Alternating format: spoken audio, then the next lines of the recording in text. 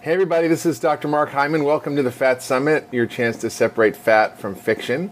And I'm here with my new friend and colleague, Dr. Aseem Malhotra from London. And he's really one of the leading thinkers in cardiology, challenging the status quo around fat, around calories, around the conventional wisdom, around statin use. And it's sort of shaking up the scene a bit. And it's very impressive. He's doing a whole campaign against sugar and consumption in the UK, and he's an award-winning cardiologist. He's an honorary National Health Service consultant, and he's really pushed doctors and the media and academics to rethink sugar, rethink fat through his articles in British Medical Journal and Open Heart and many others. And I've followed his work very closely, and I've been very impressed with his conclusions, which I have to say are pretty much the same as mine, so I kind of like it. But welcome, Dr. Malhotra, and welcome from London. Thank you, Mark. I'm delighted to be able to speak to you today. So I want to start off by asking you, how did you change from being a conventional cardiologist who was trained that low-fat diets are the right way to go for preventing heart disease and that statins are God's gift to mankind, and that all calories are the same, to flipping all those ideas upside down and having a totally unconventional view about the world of fat, heart disease, calories, statins, and the whole thing? Yeah, Mark, it's a very good question. I think the first thing to say is I've had a bit of a journey in the last few years, and there's been an evolution in my own thinking as I've read more and more around the science. But where it started for me, Mark, is I'm traditionally trained as an interventional cardiologist. So, what I was trained to do, what's my passion is treating people with acute heart attacks, with emergency angioplasty, stenting. And one thing I was very aware of during my career in the last sort of 10 years or so is I noticed there was certainly a big issue around obesity. Mm-hmm. In the UK, as you probably know, we are now officially the fattest nation in Europe. Oh, congratulations. We're just slightly behind, slightly behind the United States. And nothing seemed to be, we didn't seem to be finding any solutions. The problem seemed to be getting worse. And I was seeing a lot of patients as well with a lot of increasing burden of chronic disease, multiple comorbidities. And I thought, I started to look into it myself and thought, well, I want to do something about this because, I'd rather, someone didn't jump into the river in the first place rather than me having to save them from drowning. Right. So for me, I kind of got an interest in this whole area initially through looking into obesity. But as I looked into it more and more, and realizing obviously this is a food environment problem, I then went into more detail and looked at the science. And I was, surprised initially, but then my view became more and more sort of cemented, really, that this low-fat message actually has caused harm. It's not even a question of it not being linked to heart disease. It's actually caused harm because at the very least, the food industry have utilized this low-fat, it's good for you, by adding a lot of sugar to a lot of processed foods that are marketed as healthy. And we know that sugar now, the more and more studies coming out implicating sugar as an independent dietary risk factor for many chronic diseases. And, so that's where it kind of went for me to start off with. So you sort of had an sort of insight when you were treating patients, because did you see metabolic changes that you didn't add up for you around sugar and their diets and metabolic Mark, you're syndrome? absolutely right. Well, so we've had this obsession with cholesterol, and everything's been about low cholesterol. And I used to see a lot of people that were overweight and a bit or obese whose cholesterol levels were completely normal, and they were somehow reassured that their diet was fine, even though they were overweight. Yeah. And then I started to look into that and realize actually, that the cholesterol profile, we should have a more nuanced approach. People should be looking more at the triglycerides and the HDL rather than just concentrating on LDL or bad cholesterol. But also the fact that data started coming out showing that actually 75% of people admitted with myocardial infarction had normal cholesterol levels. Now, the other aspect of it that was just to pause for a minute there. That was an impressive study of 500,000 patients. It was like 60 or 70% of all the patients who had a heart attack in the United States. When they went in the hospital, 75% of them had normal cholesterol, quote, normal LDL cholesterol. Yeah, but what was also interesting in that group was that most of them had low HDLs and high triglycerides, right? Sure, absolutely. So what does that You're mean? absolutely right. I think the figure was about 66% of those patients had metabolic syndrome, essentially markers of metabolic syndrome. And if you had metabolic syndrome, you're admitted with a myocardial infarction, you're 50% more likely to either be readmitted or die within 1 year. Yeah. So that obviously clearly was a marker of an adverse health outcome. And by the way, don't statins actually make that worse?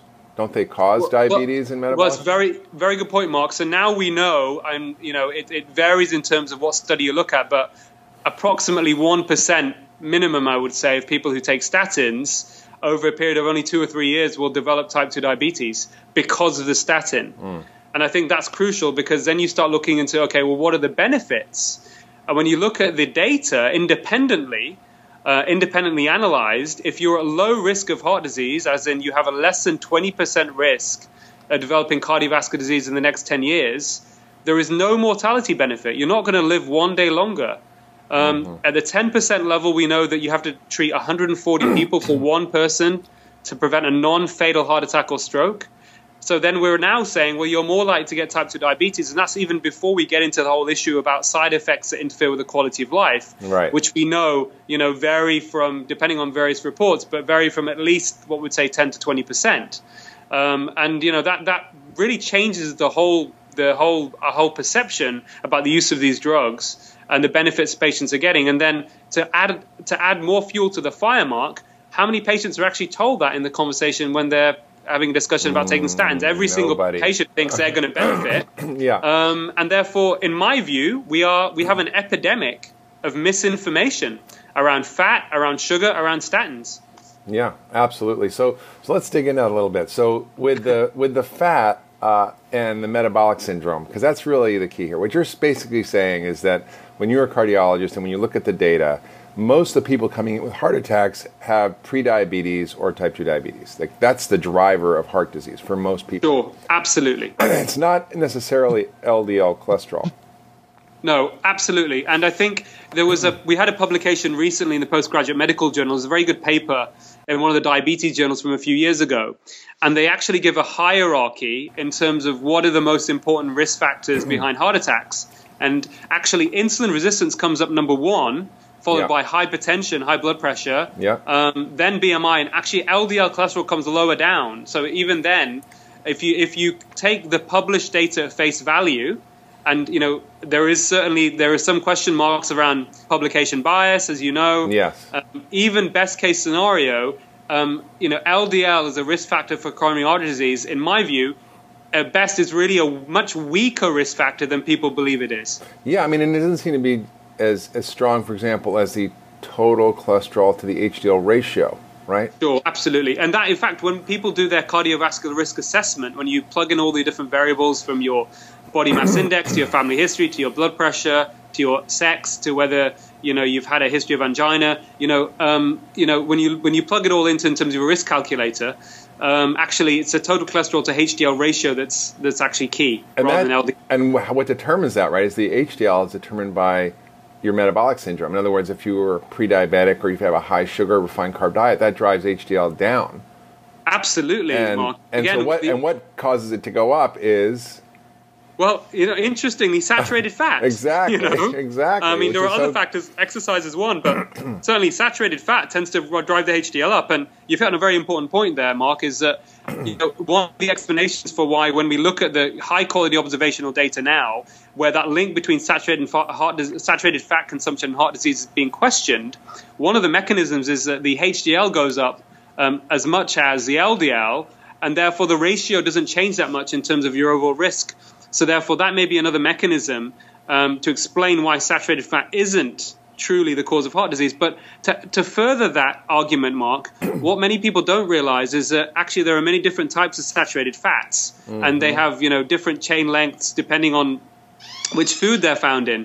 And to try and simplify it, a very good Cambridge Medical Research Council study that was done, 2 studies, in fact, in 2014. Very good high-quality observational studies show that actually it's suggesting now that if you have full-fat dairy in particular, so we're talking about full-fat yogurt and cheese, the saturated fatty acids that are found in those foods are actually linked to reducing the risk of type 2 diabetes and heart disease, which may actually explain what we call the French paradox. So we know that in Europe, So the it's French back have to the butter, highest huh? consumption of saturated fat. And I can tell you as a cardiologist for, several years, that whenever we used to have meetings and conferences, there would always be like France was the gold standards, that we need to get our cardiovascular mortality rates down as low as France. And they're having butter and which cream, is interesting. right? And it may well be, it's certainly one of the factors in my view. There's no doubt. Yeah, no, I remember seeing some of the analysis where they looked at plasma levels, blood levels of fatty acids, and when they stratified the types, which you could tell from what you're eating, like you could tell the type of fat, margarinic acid, for example, is a saturated fat from dairy. Yeah. People who had high levels of that had lower risk of heart disease, which I thought was pretty interesting in the data. It's like it's such a mind bender, because most of us have grown up thinking that saturated fat is bad, and still, even though total fat levels are being questioned as being useful, even in America in the new Dietary Guidelines Committee, they're still saying we should stop eating as much saturated fat, and that we shouldn't be eating so much of it. And that, how do you explain that? How do they kind of they say it's inflammatory? They say it actually. Sure. I think they're still sticking to the hypothesis, Mark, that saturated fat increases cholesterol, total and LDL, and that's a risk factor for heart disease. So for them, they probably, they feel it's a no-brainer. Sorry. For them, they feel it's a no-brainer, and they probably still think, okay, well, we'll err on the side of caution here until we have more and more data. To be honest, I think we have the data already. And in fact, one of the things I would suggest is that we should probably move towards more food-based guidelines rather than concentrating on macronutrients. But certainly, there shouldn't be a restriction on total fat. And in my view, I think the saturated fat message, I think it's been grossly overblown. And I certainly think there is, good nutritional value and very likely protective effects from full-fat dairy. Yeah, so that's interesting. So as a cardiologist, when would you recommend someone address their cholesterol, their LDL cholesterol? Because as you start taking more saturated fat in your diet, your LDL cholesterol goes up, your total cholesterol goes up, and people start freaking out, and they go to their doctor and they go, your cholesterol's up, this side's hurting you, stop it. Meanwhile, they're feeling better, they're losing more weight, everything's working, but how do you deal with that? Yeah, no, very good question, Mark. I think coming back to what we look at is, let's look at the total cholesterol to HDL ratio.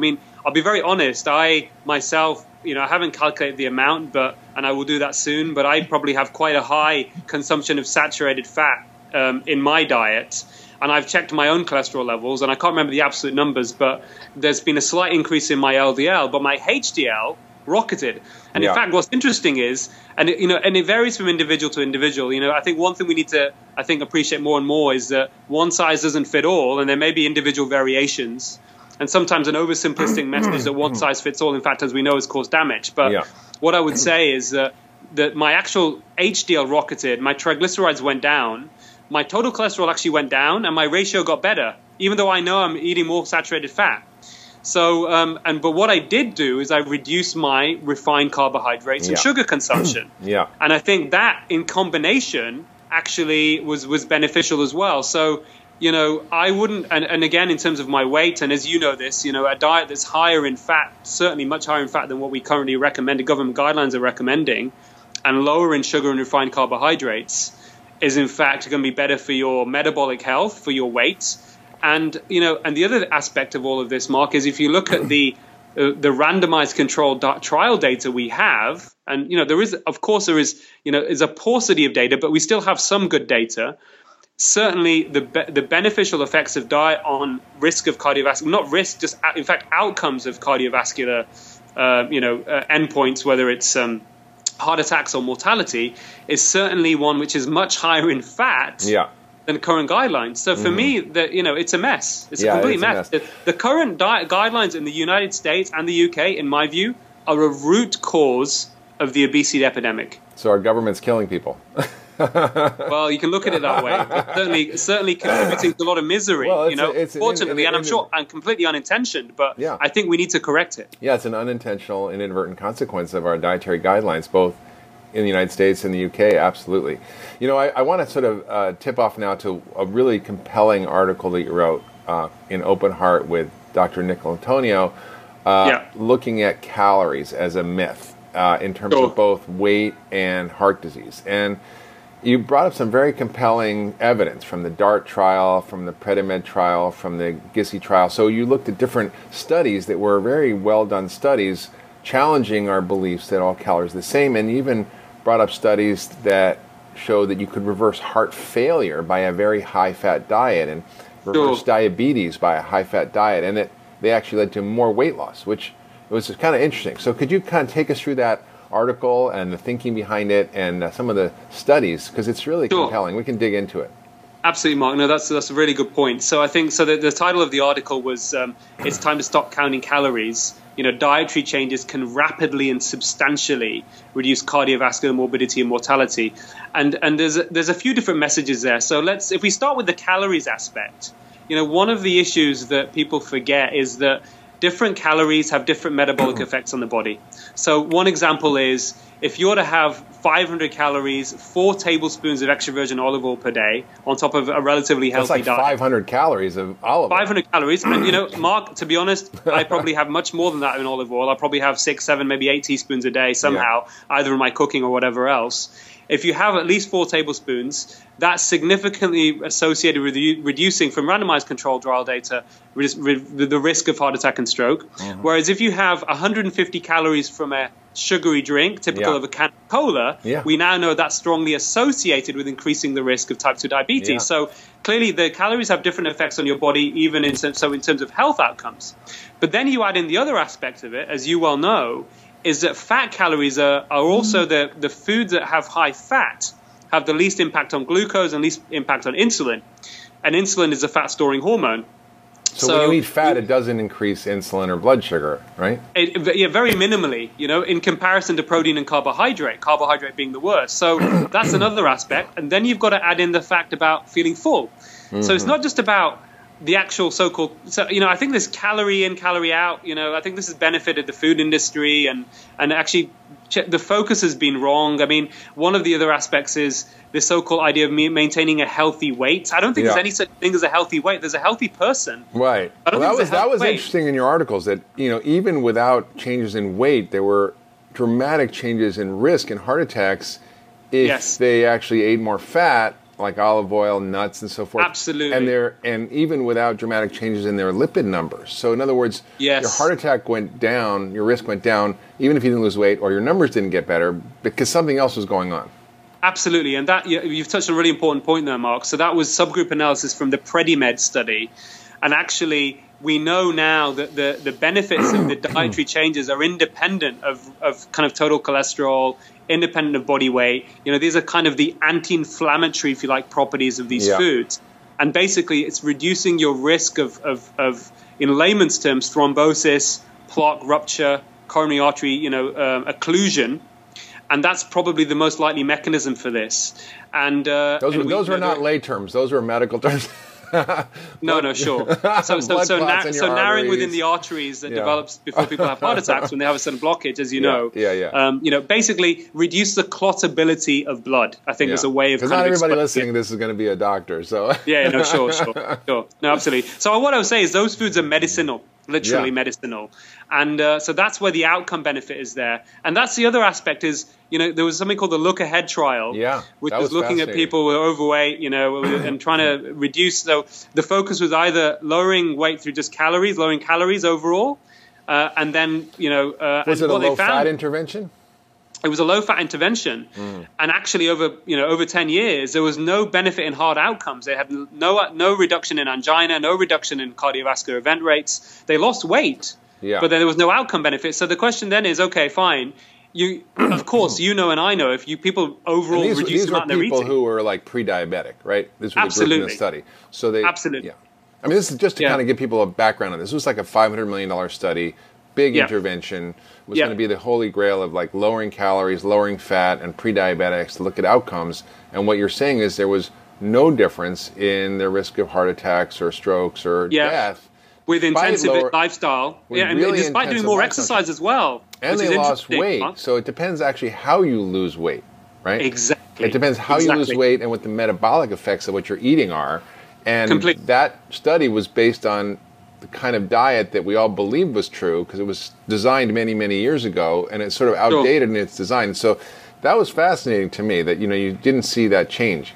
Yeah. So what I would say is focus on good health and the weight loss will be a side effect. Don't focus on the weight loss. And focus on the good health and all these different things that you can do, especially dietary changes. So I want to dig in a little more into that article, because a couple of things you said really struck me. One was that, it takes decades to develop heart disease, but it takes months to reverse the changes you see. And then you can get really rapid things like with the DART trial or the GISI trial, other trials you saw. It wasn't like you had to do this for 10 years to see a benefit. You talked about 3 months. Yeah, absolutely. When you look at the interventions and you look at the data, the lines of separation between the control and the intervention in some of these studies where people had a heart attack and they were advised to eat fatty fish, but there's ones that weren't, you see the actual the benefits start to happen very quickly. I mean, they probably start within weeks, and you can see those benefit within months in terms of people's event rates reducing. And I think that's really extraordinary, because the perception, Mark, as you know, out there is, okay, I've developed, heart disease takes decades to progress or develop in terms of the buildup of these fatty deposits, if you like, and in the arteries that lead to narrow. Yeah. But people then think, well, that reversal of that process of reducing the risk of events from the development of the coronary artery disease will also take years. And the answer is actually no, it's much quicker than people think. And I think that's a really important message to get out there. And it comes back again to that thing about food being like a medicine.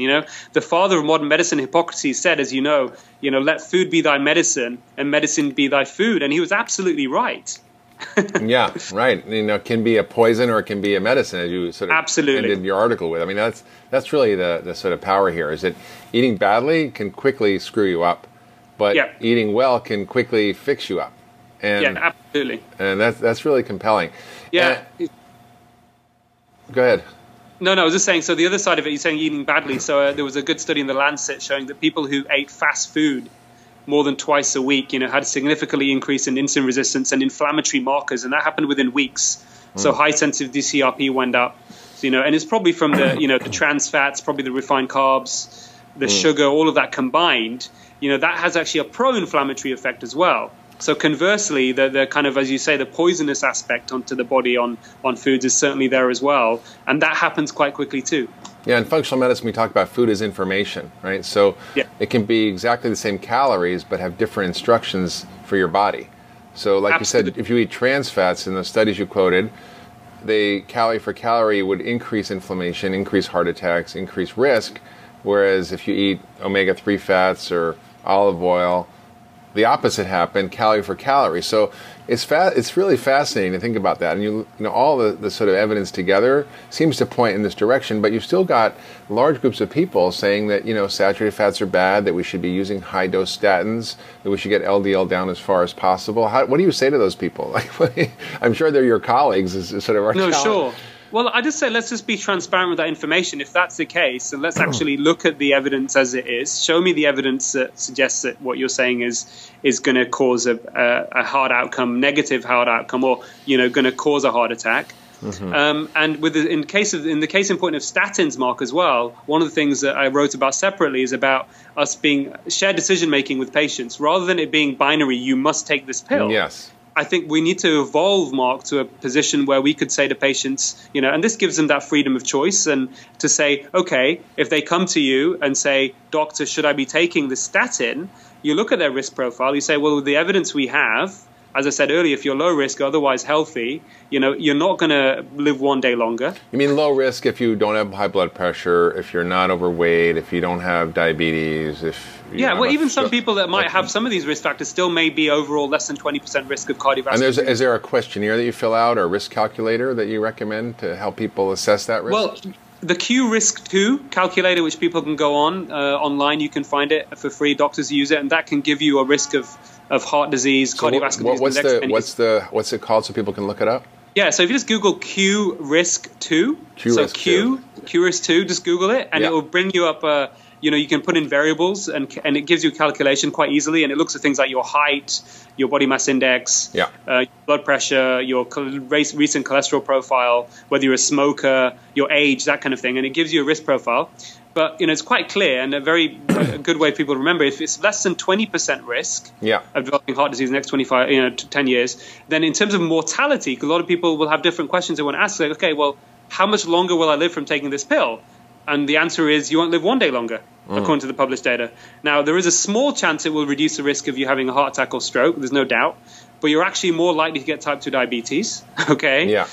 And then if you go into the higher risk groups, Mark, and just to simplify it, people with established heart disease where the benefits of statins haven't really been questioned, and I'm not questioning them. But even then, the absolute benefit in terms of mortality, in terms of death, not that great, is 1 in 83 over 5 years.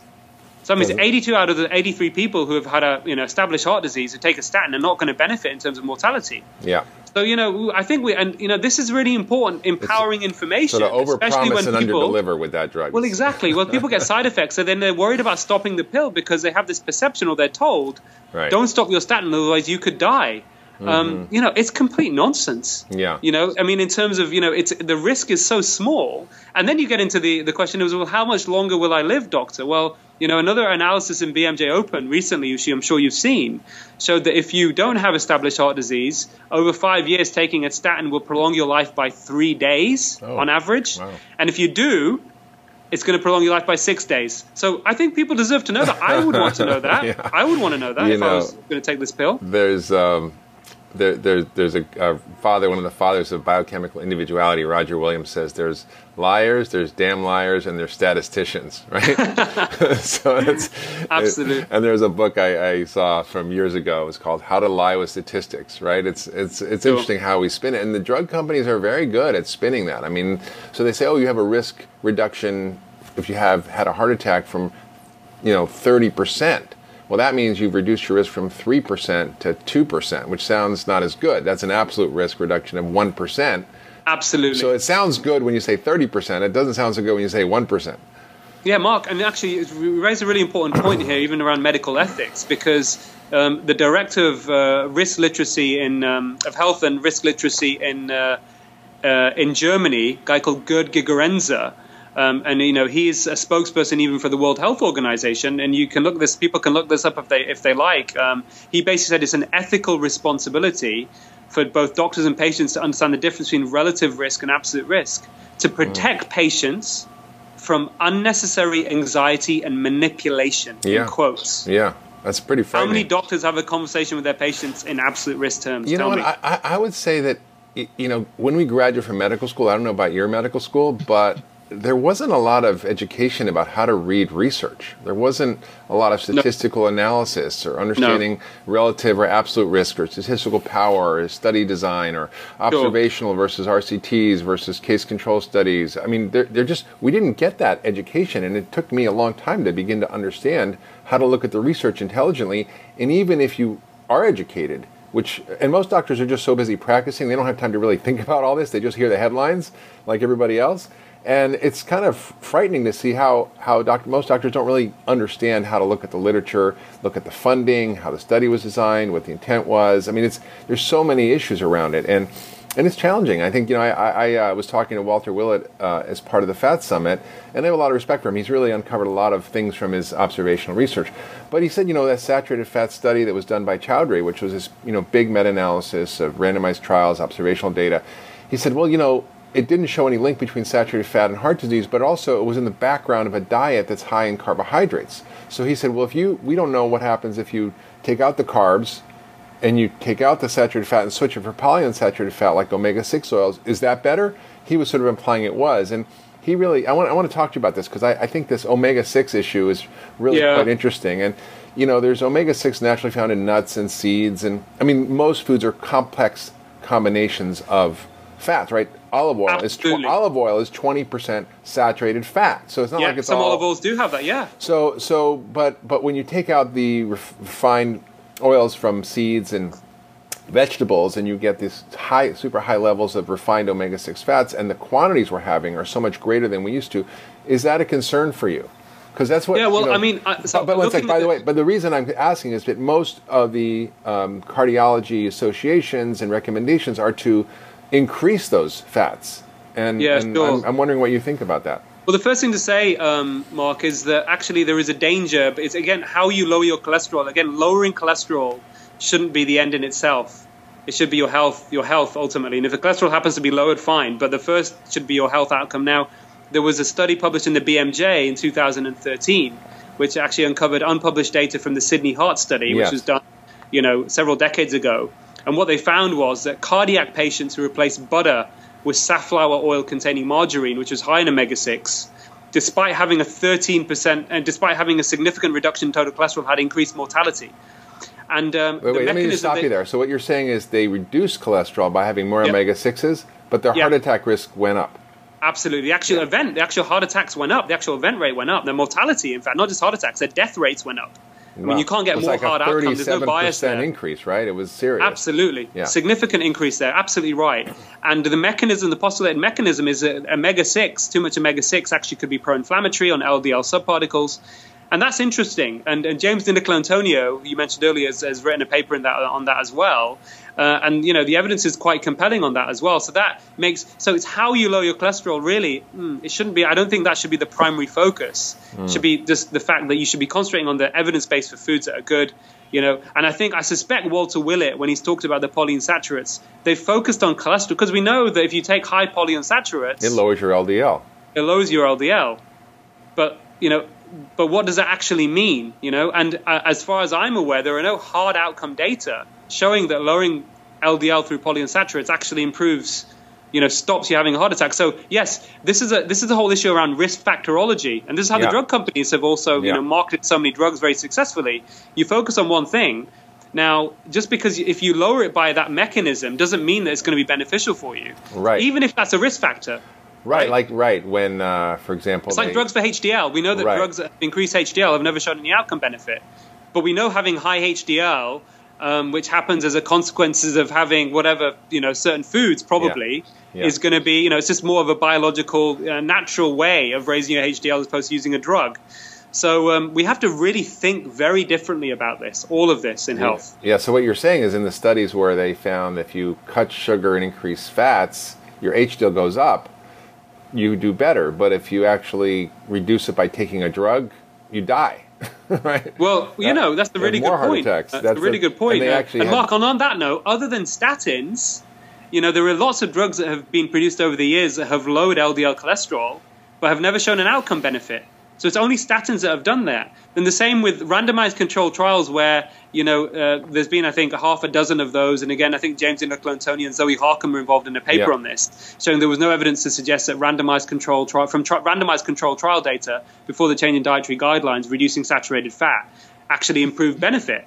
And and I think that the LDL cholesterol was lowered with people reducing saturated fat, but there was no outcome benefit. Now, the same thing applies to the drugs other than statins, which then goes on to, which I wrote about in my BMJ article at the end of 2013 called Saturated Fat is Not the Major Issue. Everybody should read that. It's great. Yeah, the benefits of statins are probably independent of cholesterol lowering. They're probably some inflammatory effect, not through lowering cholesterol, in my view. Yeah, well, I think that brings up a good point. I mean, the statins have, quote, an unintended side effect of being an anti-inflammatory drug. They inhibit something called nitric oxide synthase, and it actually reduces inflammation, also has antioxidant properties. And we know antioxidants and anti-inflammatories help reduce the drivers of heart disease. Sure. But what's interesting is, and this I want to ask you about this, Dr. Ritker's data from Harvard, he looked at big studies where they found people who had high LDL but no inflammation. They didn't seem to have a risk reduction by taking a statin. But those people who had high inflammation and high LDL, they seem to benefit from taking a statin. Did you know those data? Yes, absolutely. I think Jupiter also showed that, didn't it? That's right. That's the trial I'm talking about, the Jupiter trial with Dr. Ritker. And, that was striking to me, is that if you have a high LDL, but you don't have inflammation with a high CRP, then that's a C-reactive protein, a marker of inflammation, then you don't really have risk. So the question is, well, how else can you lower inflammation besides taking a statin? Are there better ways? And, I was impressed with your articles because you talk about other ways of having an anti-inflammatory diet, lower sugar, refined flours, more omega-3 fats. Absolutely. Absolutely, right. Mark. No, you're absolutely spot on. And I think it's very interesting, this whole area and debate. And, this has been the most lucrative marketed drug in probably the history of medicine. Yeah. And a lot of vested interest behind it. It's a multi-billion-dollar industry from statins. So I think, understandably, there are very powerful vested interests that aren't necessarily going to like what we're telling them. So true. It's so true. It's pretty frightening. And, I think even with all the reading I've done and all the research I've done, I still have this question in my mind about LDL, and if my LDL's gone up from 80 to 120 because I'm eating more coconut oil, should I be worried? And there's family history of heart disease, and even though I try to intellectually sort of frame it, we've all been sort of brainwashed in this way, right? Yeah, absolutely. You're right. It's very difficult, and it's ingrained within us. So there is that extra fear, and you just wonder. There is that bit of doubt. Obviously people would worry, but again, I think I would look at the whole profile really. And if your HDL's gone up, your triglycerides have gone down, your overall profile is either the same or better. And again, the other thing, Mark, to mention is I think that, it's quite clear that LDL as a risk factor is much weaker than what people think it is. Yeah, right. And certainly as you get older, there's an inverse association. So over the age of 60, the higher your LDL, the lower your risk of death and cardiovascular death. Yeah, that brings up another point, which is in older patients, should we be using statins? Does it make sense for them? Yeah. In my view, I think we have to be very cautious with older patients because I think, as you know, older patients are also more vulnerable to side effects as well. Polypharmacy and the risks of polypharmacy. So some of the data that I saw was sort of fascinating on statins is that even independent of elevations in muscle enzymes, which is what you typically see as a side effect if it's causing muscle damage, when they do muscle biopsies, the muscle cells are swollen, the mitochondria are damaged because cholesterol drugs block an enzyme that also produces CoQ10, which is necessary for proper energy production in the cell. So that's kind of concerning to me, independent of actually any symptoms or independent of elevations in muscle enzymes. It seems like almost everybody who takes a statin has some level of mitochondrial injury. Yeah, no, it's interesting. So Beatrice Galom, she's an American physician based in, I think, San Diego, if I'm not wrong. Mm-hmm. And she's done some work on looking at statins' effects in women in particular. Because, there is an understanding and belief, first of all, in a lot of the statin trials, there are very few women involved. Mm-hmm. There were predominantly men. And the question is, do women benefit? And, she's certainly done some research suggesting that women don't have the same benefits, even those small benefits that men do from taking statins. But what's interesting, she did a double-blinded, randomized, placebo-controlled trial looking at low to moderate dose statin intake versus people who are taking a placebo. Mm-hmm. And what she found, up to 40% of those people, the females taking it within a few months, reported reduced energy and fatigue on the statin, which is fascinating. It's a high number of people. And that's probably the commonest side effect you see is people just feeling a little bit listless, having reduced energy. Obviously, the muscle pain is more common. But, that's certainly concerning, especially when we have a lifestyle-related diseases. You want people to be kind of being motivated to do more exercise, not less, right? Right. So the other thing I want to jump into before we close is this idea of exercise. And with the statin connection, I remember reading a study that they took two groups of overweight people, gave one of them a statin, the other one didn't. They put them on a 12-week intensive exercise program. The ones without the statin actually improved their fitness level with exercise, but the ones on the statins did not. Actually, they weren't able to get fit because their muscles weren't able to respond to the exercise. Do you remember that study? And yeah, absolutely. Yeah, I know that it was cited by John Abramson in the BMJ. Yeah, public health professor at Harvard. That makes me worried. So let's talk about exercise. You've written about how exercise isn't the be all and end all that we think it is. When you hear the message "eat less, exercise more," and the food companies say, "Well, it's all about exercise. Just exercise more and you're going to solve this obesity epidemic." Do you think that's true? Well, I think there's two things to say. On a broad perspective, so looking at the broader picture, when you look at the Lancet Global Burden of Disease reports in terms of the 10 leading risk factors for disease and disability and death worldwide, poor diet now contributes to more disease and death than physical inactivity, smoking, and alcohol combined. Okay, so in terms of hierarchy, diet is the key. Now, when we look at obesity, it's very clear to me, Mark, that actually when you look at exercise and obesity, there's very little link, if anything. I'm not saying exercise isn't good. We know exercise has many benefits, there's no doubt, whether it's reducing the risk of type 2 diabetes or high blood pressure or cardiovascular disease. Or dementia. But when it comes to weight loss is not one of those benefits. Yeah. The obesity epidemic is 100% driven by the types of food calories, types of calories people are consuming, not to do with exercise. Therefore, if the focus is to improve the statistics on obesity, then it's going to be through reducing the consumption of the foods we talked about earlier, and having more fat, certainly in the diet. Yeah, no, I've but seen exercise this is not going to be the be-all and end-all. And in fact, in some ways, it can be harmful. So, even anecdotally, I can tell you, and there are studies to show this, that exercise, as you know, can for a lot of people be a very powerful appetite stimulant. So the worst case scenario, which is actually a reality of what happens, partly because of the messaging and the branding and the advertising, is people think, okay, I'm going to go to the gym, I'm going to go on the treadmill and work out for 20 or 30 minutes, go for a run, and then I'm going to go to McDonald's. Treat myself, right? Absolutely. And actually, that's harmful because not only because of even if you take the calorie theory, at face value, and you're so-called keeping a healthy weight, we know that about 40% of people with a normal body mass index will harbor metabolic abnormalities that people with obesity have, whether it's high blood pressure or insulin resistance. And there is now more and more data to suggest that even if you exercise and you're a normal body weight, if you eat, pardon my language, crap, you're going to still increase your risk of getting these adverse health consequences. So, by all means exercise, but use diet, fuel. and then exercise. Get the right fuel in. Yeah, absolutely. It's so key. All right, we have a few minutes left. I want to get into another aspect of what you're doing because, you're not just a cardiologist. You're not just reviewing the research. You're not just talking about the role of diet and health. You're actually doing things as a political activist, which I think, most doctors don't really own. They don't think that their domain includes public policy, our food policy, our media, and the way the industry drives disease. So you're working at the earlier continuum of disease rather than waiting till people get in your office. You're trying to solve the problem upstream, and you have something called Action on Sugar, which is a lobby group. Sure. You're involved in a documentary on this. Tell us more about that.